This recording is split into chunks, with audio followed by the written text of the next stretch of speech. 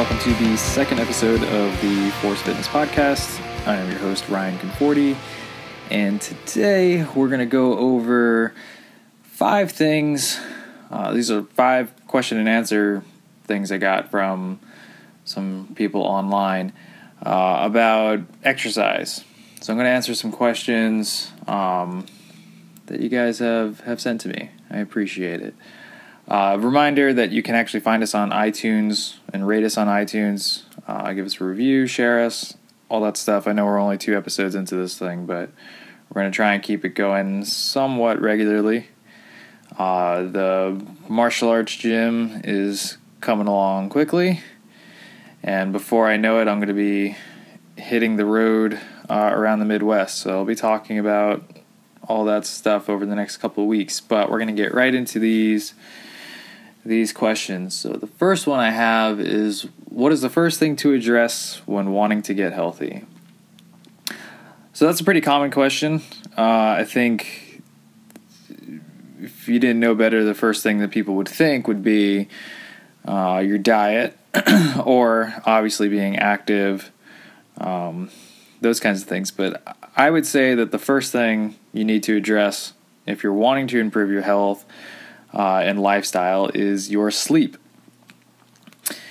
It's relatively simple. It doesn't cost any money, and is extremely important. No matter what your goal is for your health or fitness, sleep is the most important. If you're trying to put on muscle, you need to sleep. If you're trying to lose weight, you need to sleep. If you have some other health issues that need to be addressed, sleep is the golden ticket. You need to sleep. I can highly recommend a book called Sleep Smarter by Shawn Stevenson.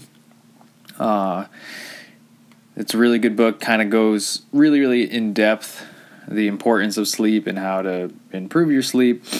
Some quick tips would be that you should sleep in a cold environment, like 70 degrees cold. That helps a lot.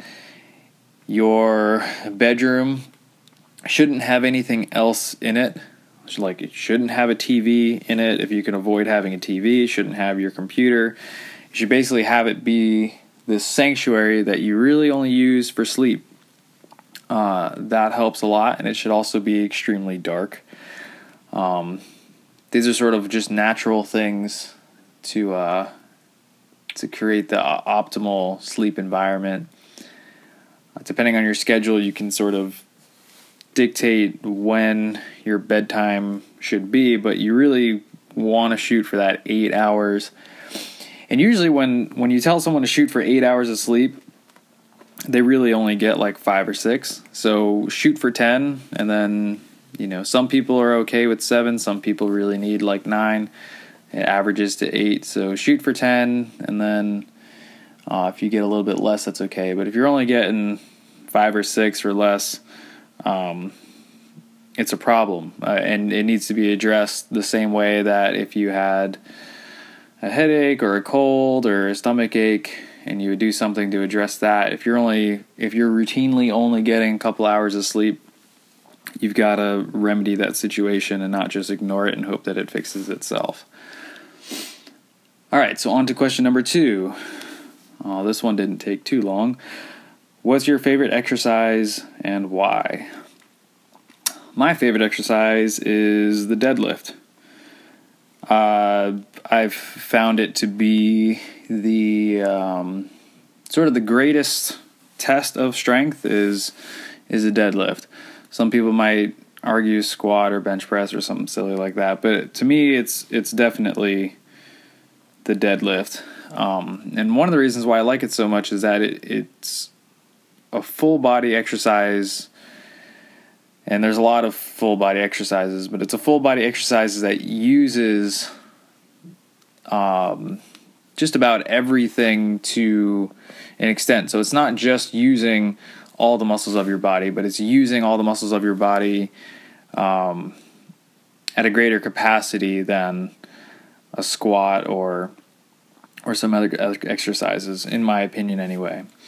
I feel like it the results that you get from a deadlift, like you get faster results with the least amount of time. So it's like the most efficient exercise to get good at. And I don't necessarily mean that you have to get crazy super heavy and become this crazy power lifter, but the movement of a deadlift is hinging at the hips.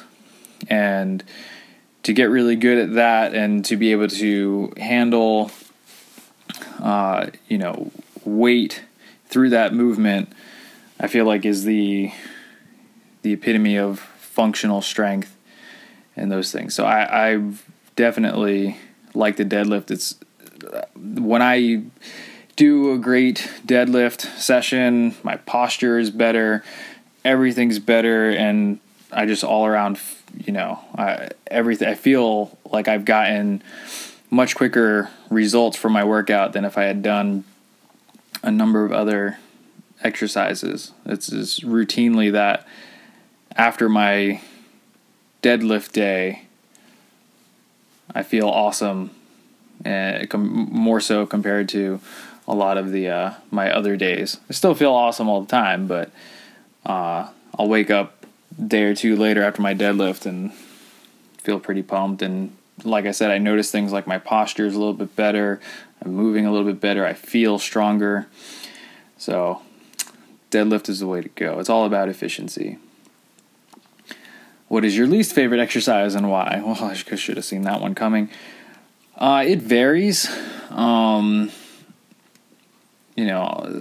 see a lot of silly stuff online, of course, but that's not really what I think this question's about. But yeah, I mean, it varies. Sometimes I really don't like barbell bench press, and then sometimes I do, and then sometimes I really don't like squatting, but you can't say that that's not a good exercise. So I'll talk about good mornings. Not really a fan of good mornings. Good mornings are when you have, it's a hip hinge, just like your stiff leg deadlift or Romanian deadlift, but you have the barbell loaded on your back like you're going to do a back squat, but instead of squatting, you throw your hips back, really stretch the hamstrings, and you're trying to get your chest parallel to the floor. So the reason why I don't like the exercise is that the majority of people aren't able to do it because their hamstrings are super tight, or they don't have that hip hinging ability that they need to do a good morning without hurting their lower back. I don't like the way the weight is loaded on the body in that position. And there's people that can do these extremely heavy. I'm talking, there's people that do 300 and 400 pound good mornings, which I think is crazy. I mean, it's incredible that they can do it, but I would never load that up that heavy. And the reason why isn't because necessarily that it's this terrible exercise or that it's going to break your back or whatever, because there's people that do it and maybe they don't feel so good when they're older. I'm not sure, but I just feel like you could get much better results with other exercises without having to do that, without having to load the barbell so far from your hips and the hip joint. Why would you do a good morning instead of just doing a stiff leg deadlift or Romanian deadlift? I don't know. I would much rather do those exercises. They're lower risk. You can load them with weight a lot sooner. So yeah, I mean, good mornings have their benefits, but they're not a staple at all. So I've never been a fan of those. Some people like them. Some people use them for powerlifting, and maybe you need to have a 300 or 400 pound good morning if you're going to be squatting 1,200 pounds or deadlifting an incredible amount of pounds. So it's one of those exercises that's very specific to a certain kind of athlete. But if you're just walking into your local big box gym and you've only been working out for a couple months, good mornings are just not at all an exercise that I'm going to give you. All of that being said, let's break it back down to what I said earlier, that all it is a hip hinge. You can do hip hinges with no weight. You can do the good morning movement with a piece of PVC pipe or a broomstick or whatever and still get that stretch. And you can do it with very, very light weights, as you should, before ever doing anything super heavy, if you're trying to perfect that movement of really being able to hinge all the way at your hips and really throw your hips all the way back so that when you fold, the barbell is still over your, or as close to your ankles as possible, as opposed to being way out in front of you because you bent forward instead of hinging at your hips. So it's really more about, it's an exercise that I think is, that people will see a powerlifter or a very capable athlete doing, but when the common person tries to do it, it ends up being disastrous and painful, and there's a lot of problems. It's a higher injury risk for someone that doesn't know what they're doing. So I try to stay away from it completely, because the last thing I want to do is be in a gym and be putting one of my clients through an exercise routine and then have good mornings going on. Meanwhile, there's 10 people that have been in the gym for a week and they see that, and they see a guy training with a personal trainer and he's doing that exercise. So when they come in on Friday, they start doing it by themselves, and it becomes this really, really bad thing. All right, so let's go on to question number 4. How often should I cycle exercises? So this depends on your program. If you're on a strength program, so let's stick with deadlifts. Let's say for the next 4, 8, 12 weeks, whatever it is, you're working on your deadlift, you're trying to get your strength up with that particular movement. That means that you're going to keep doing that exercise. Deadlifts only try to do once a week.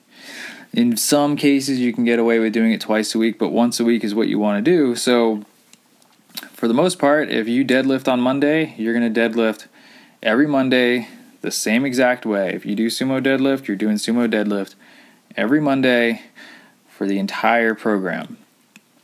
Now, how and when you add weight and everything, that's dependent on what you're working, who you're working with, all those things.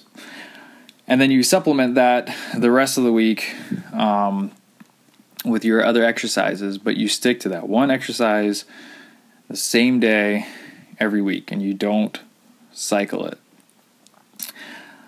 But if you're working for size, so say you're trying to increase overall muscle size in your chest, you're going to cycle fairly regularly. So you may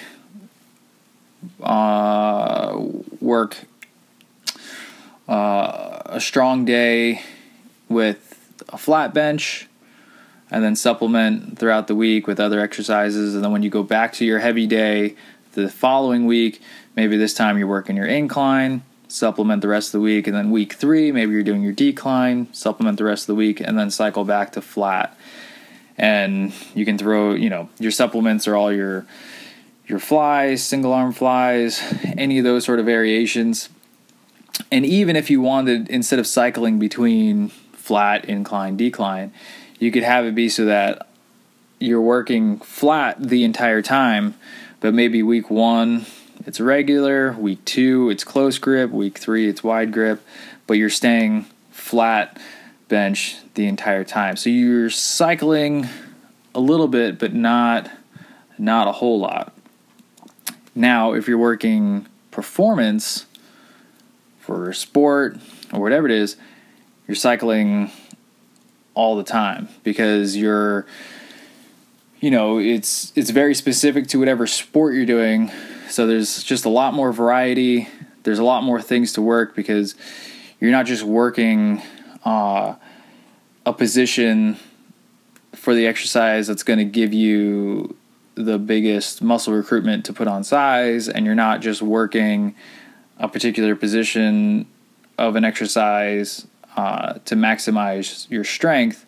Now you're working in positions that are kind of unusual because you're in a sport. So you're working on balance and stability and compound movements and all of these other things that are that replicate the sport a little bit more.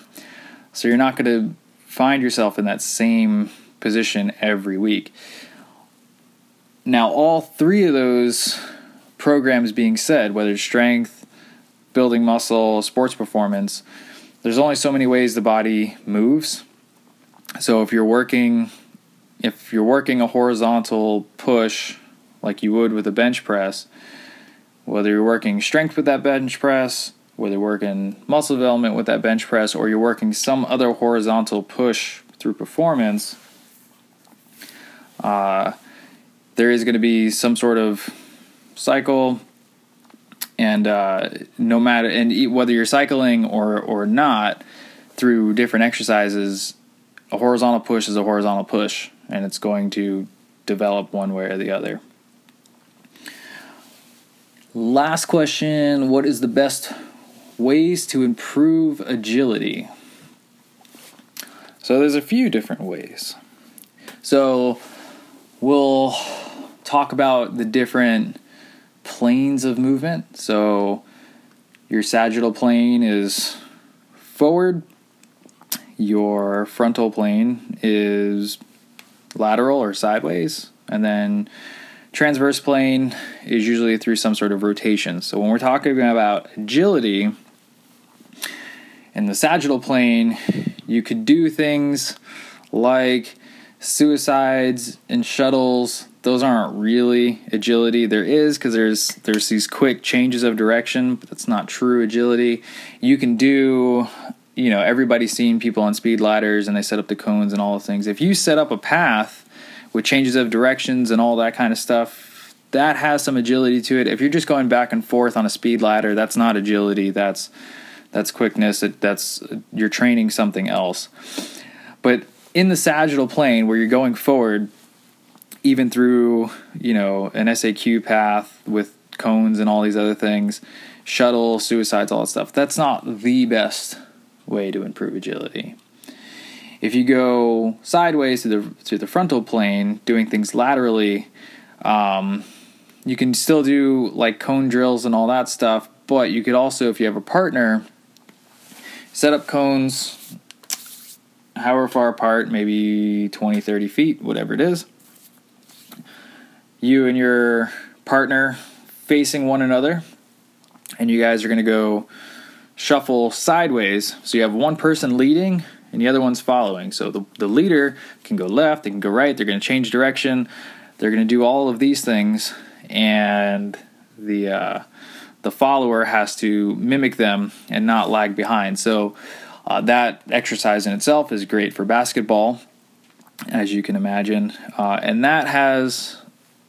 it's much better for agility because there's reaction, and that's the key to agility, is having to react to some sort of stimuli like that. So if you want to do something even more functional or sport specific, it would be something in the transverse plane with rotation, things like that. You would simply just basically play like a game of tag. So now you're not restricted between two cones moving sideways. You're not restricted between moving forward through shuttles or suicides or things like that. Now you have an open field and you're playing tag. You're reacting to actions on the fly. That's the best way. Constant changing of direction. And like I said, it's all about that constant reaction. All right, so that was pretty quick. That was 5 exercise questions. I'll do a second podcast that's got 5 nutrition questions. And I'll have that out pretty soon. So hope you guys are enjoying it again. You can go to iTunes, look us up on Twitter, Facebook, all that stuff. Trying to get these podcasts out somewhat regularly, but like I said, I don't really know what our schedule is going to be just yet. But hope you enjoyed it. Hope that helps you a little bit with your exercises. I will talk to you guys soon. Bye.